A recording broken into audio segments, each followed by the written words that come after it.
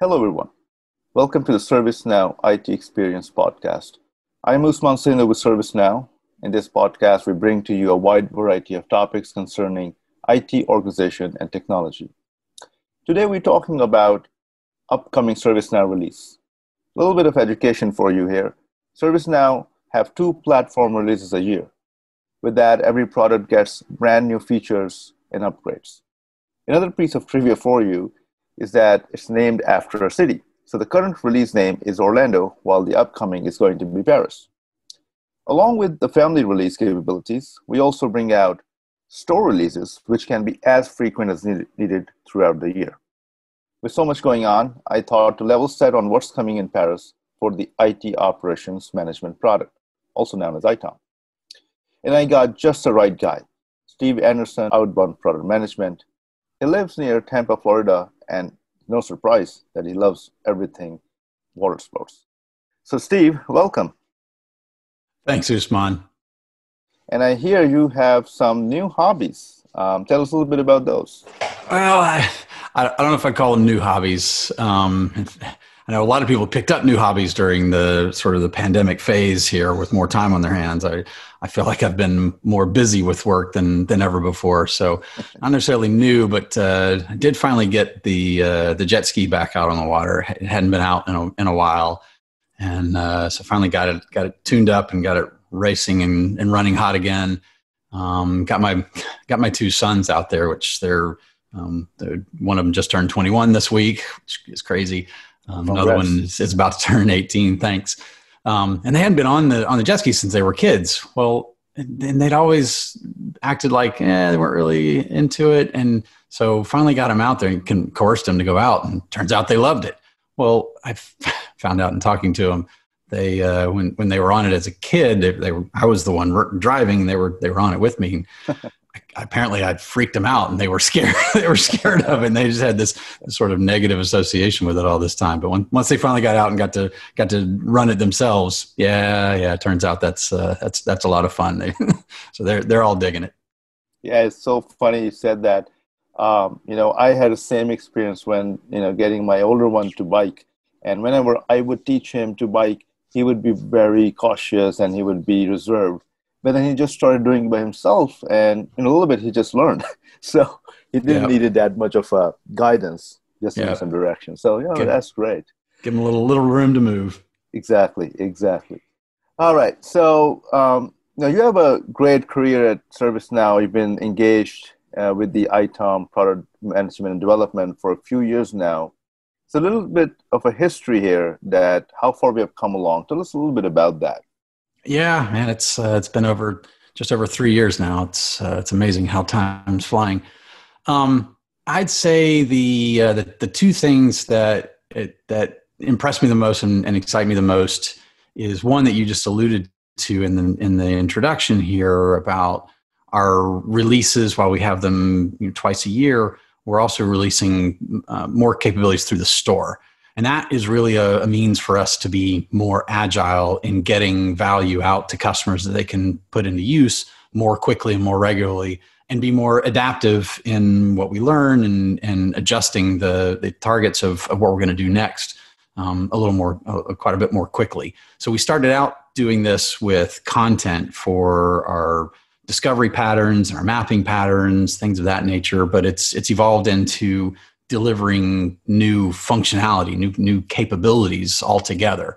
So we've done this with Cloud Insights. We've done this with the certificate management facility. We've got a new firewall audit and reporting solution that follows this pattern, and we've got stuff waiting in the wings now, ready just about to go out here in short order in the form of service graph connectors, and then later towards the end of the year, I'm expecting to release a brand new agent. So that whole mechanism for getting stuff out is really compelling from my perspective.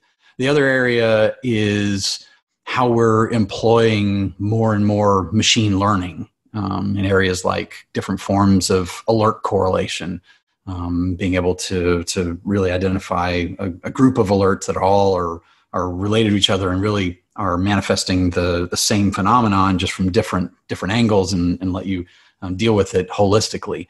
Doing more anomaly detection, doing more context aggregation around an alert condition, bringing in the right knowledge base articles or historical alerts that are similar, using natural language processing to do that. And in this coming release, actually using this for making it easier for service mapping to identify the applications from the processes that are running that constitute some new application that we haven't recognized before. So yeah, all that machine learning use, putting it into the hands of the operations team without really requiring them to be data scientists or really have to put a lot of effort into getting value out of it. We do it out of the box for those kinds of outcomes. Yeah, no, right on. I've been here over 2 years as well, and just seeing the capabilities improve in terms of making it easier for our customers to consume and then create those outcomes and use cases they want. It's been tremendous. So let's get right into it, and let's talk some of the top features coming in Paris for ITOM. Yeah. So related to ITOM, not properly part of ITOM, I have to start with what we're calling data foundations dashboards for the CMDB. CMDB is very much a central key facility for amplifying value across the ServiceNow universe, and it's not an altogether easy thing to get the CMDB up and running the way that you want it. So this new data foundations dashboard really helps the customers to visualize the status of critical foundation elements. And we've broken that down into 6 areas that are CMDB specific and 6 areas that are common service data model specific. And these are 6 common pitfalls in each that we can show you where you stand in those areas. And more importantly, some recommendations on what you can do about it in order to make progress there and improve that. So that's a big one that's actionable insight and guidance there to improve the CMDB. Another one is just using the CMDB to answer more business relevant questions and help you make decisions based on the CMDB. We've had our query builder tool for quite some time now, and it's been slowly growing and expanding in what it can do. And in this Paris release, we've added the ability to do application service centric querying of the CMDB. So you can do things like show me all of the application services where we've had a high number of incidents related to Tomcat that were part of the incident condition. So that can tell you where you need to go in, perhaps do some proactive migration or something in that regard. But it's important and critical in the querying here because it does all of the hopping between the relationships. The person writing this query on this sort of digital canvas, they're not scripting it, and they're not really responsible for knowing the data model and all of the relationships that go between an incident record and the application service record and all the different parts of infrastructure that may hop in between there. So that one is going to be, I think, turn a lot of specific value right out of the CMDB data that's collected. And as far as bringing the data into the CMDB, we've got a whole new generation of integrations for that. We're calling these service graph connectors. There've been operational systems that customers often have that can contribute data to the CMDB and contribute to that single source of truth, but the prior existing means of bringing that in have always fallen well short of expectation. They've contributed to a lot more duplicates. They've represented the attribute information and the values in different ways, and it didn't align and converge properly. So this new set of service graph connectors is going to be a new certification program. This is going to help us validate the kinds of connectors that that meet the criteria, that do this properly, follow the common service data model more faithfully. And that's going to actually lead to the outcomes that the customers really are expecting from the rest of the ServiceNow universe. And it's going to do it much easier. You drop it in, you point it to your sources, and then it's off and running and bringing it in.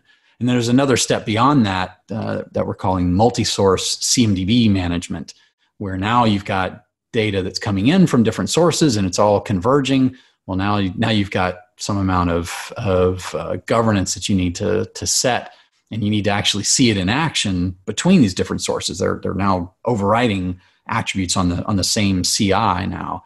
Well, you want to be able to set who is authoritative and which ones take precedent over others. And we've had that facility before, but looking at a given CI, you couldn't really unwind how it arrived at that state.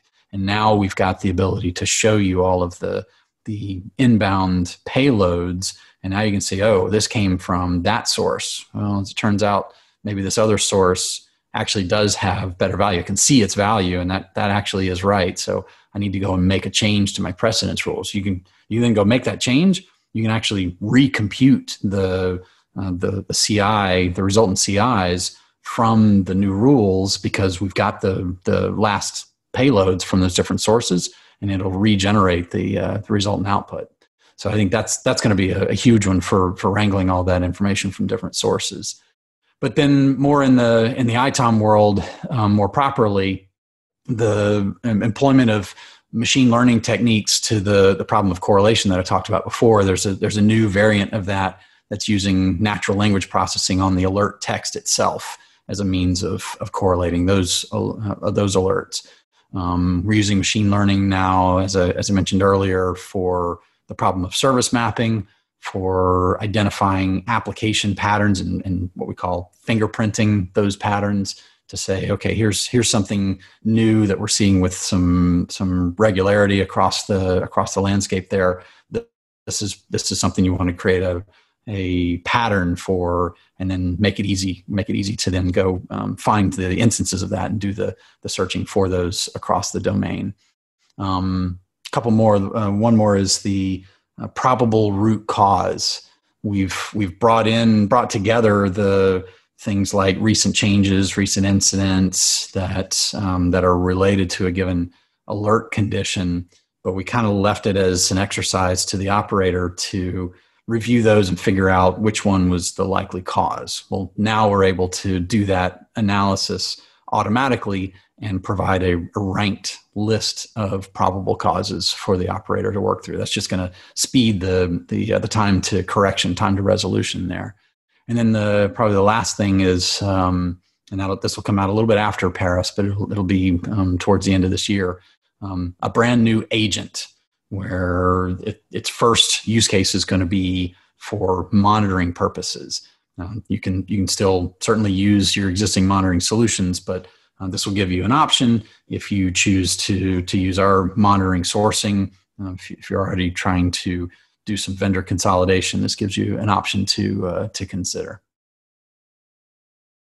Wow, that's great. And I do like, from a CMDB perspective, that we're making things easier for our customers. And I plug to all the listeners that check out the ServiceNow store, where we release a lot of these new things for CMDB and also the ITOM specific applications. And I'll put a link to that in the description as well for you. So yeah, and I'm also really excited about this agent. We look forward to hearing and learning more about it. So, Steve, do you have a favorite capability, by the way, that you're personally excited about? Yeah. And I didn't really mention this in Paris because it's not really new in Paris. But I'm really, really excited about the Loom systems capabilities that we acquired earlier this year. This is giving us another view into the operational state of what's going on in IT, whether it's in the infrastructure elements or in the applications.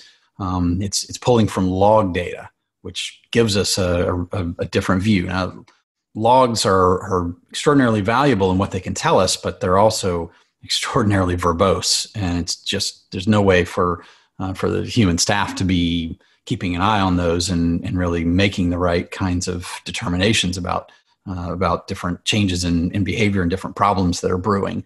But this Loom capability can do exactly that. It can go and observe over a period of a week or two and get an assessment of what is normal behavior, log entries that are showing up. And then as things start to deviate from that, draw attention to something that's really abnormal behavior in those log messages.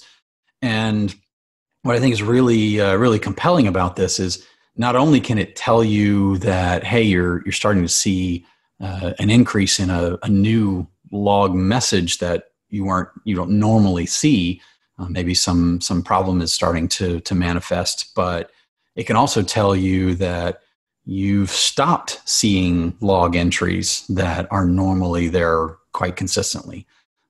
So tasks that run on a normal basis that you expect to run, if they stop running and stop posting those success messages, those completion messages, maybe that's something that requires some attention. If that's a backup process that you're expecting to run regularly, and now that suddenly stops running, you don't want to have a need for a restore be the way you find out that stopped running correctly. So a lot of really cool opportunities where that can draw attention to something that you didn't know to even look for. That's potentially an impact that you can take proactive advantage of and take proactive action on that to avoid something much more disastrous happening down the road. Yeah, this is going to be a game changer for a lot of organizations with this real-time data coming in. Now, what is the impact to our customers as these capabilities come out? Yeah, I would say given the current climate that we're in, one of the things that I think is pretty exciting is our partnership with Zoom. Zoom has become sort of a quote unquote critical service for a wide variety of businesses as they need to kind of continue their ability to operate during the pandemic environment they're in. So we've been able to employ the Loom technologies along with our other AIOps capabilities to kind of keep on top of the various elements that are part of running that Zoom service. It can tell you about different Loom hardware states and different performance information that comes from the Loom service. And this we've identified how we can identify things that are going awry and head off what would again be a widespread outage and turn into something that severely hampers business execution. So applying the AIOps capabilities that we have and how that's enhanced further through the Loom technologies and apply that to something that's really more front and center under the COVID world that we're in currently.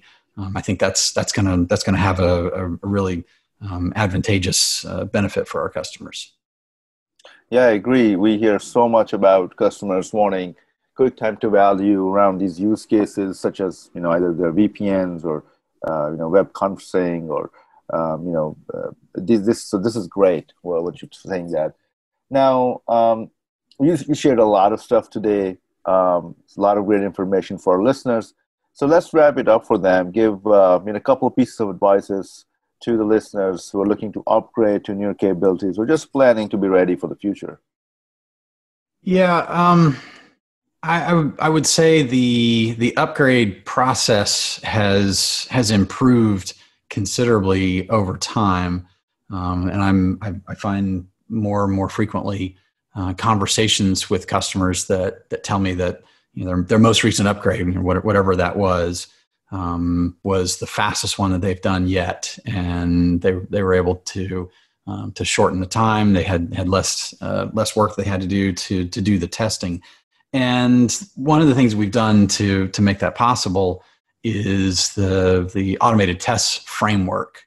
So you can take a clone of your production environment and upgrade that. You can even do that before the current release goes live with the technology preview releases, testing preview releases, and apply that upgrade, and then run through this automated test framework and the out of the box test scripts that we provide on that, and get a really good assessment of how things are going to behave on the new version, and how that's going to affect your particular instance configuration and maybe some customizations that you have. Of course, customizations are always a tricky prospect to balance. So the less customization you can get away with, the better.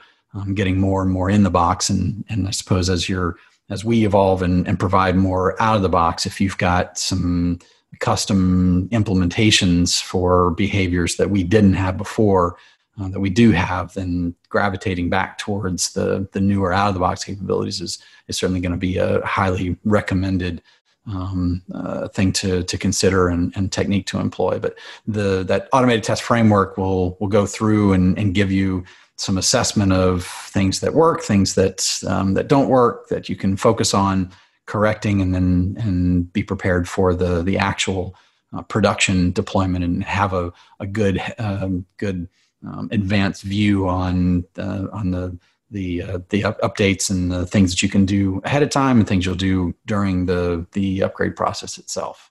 So all of that is going to really speed the upgrade sequence and get you to the state where you can take advantage of the latest and greatest capabilities in the shortest amount of time.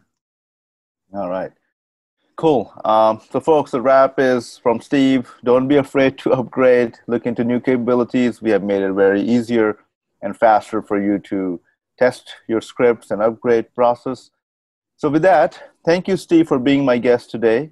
We'll continue to follow your work and hopefully get you back here again. Absolutely. Yep. And for all the listeners, thanks for tuning in. If you have an interesting idea, topic, or speaker for this podcast, reach out to me on LinkedIn, Twitter, or usman.sindhu@ServiceNow. Bye for now. Bye-bye.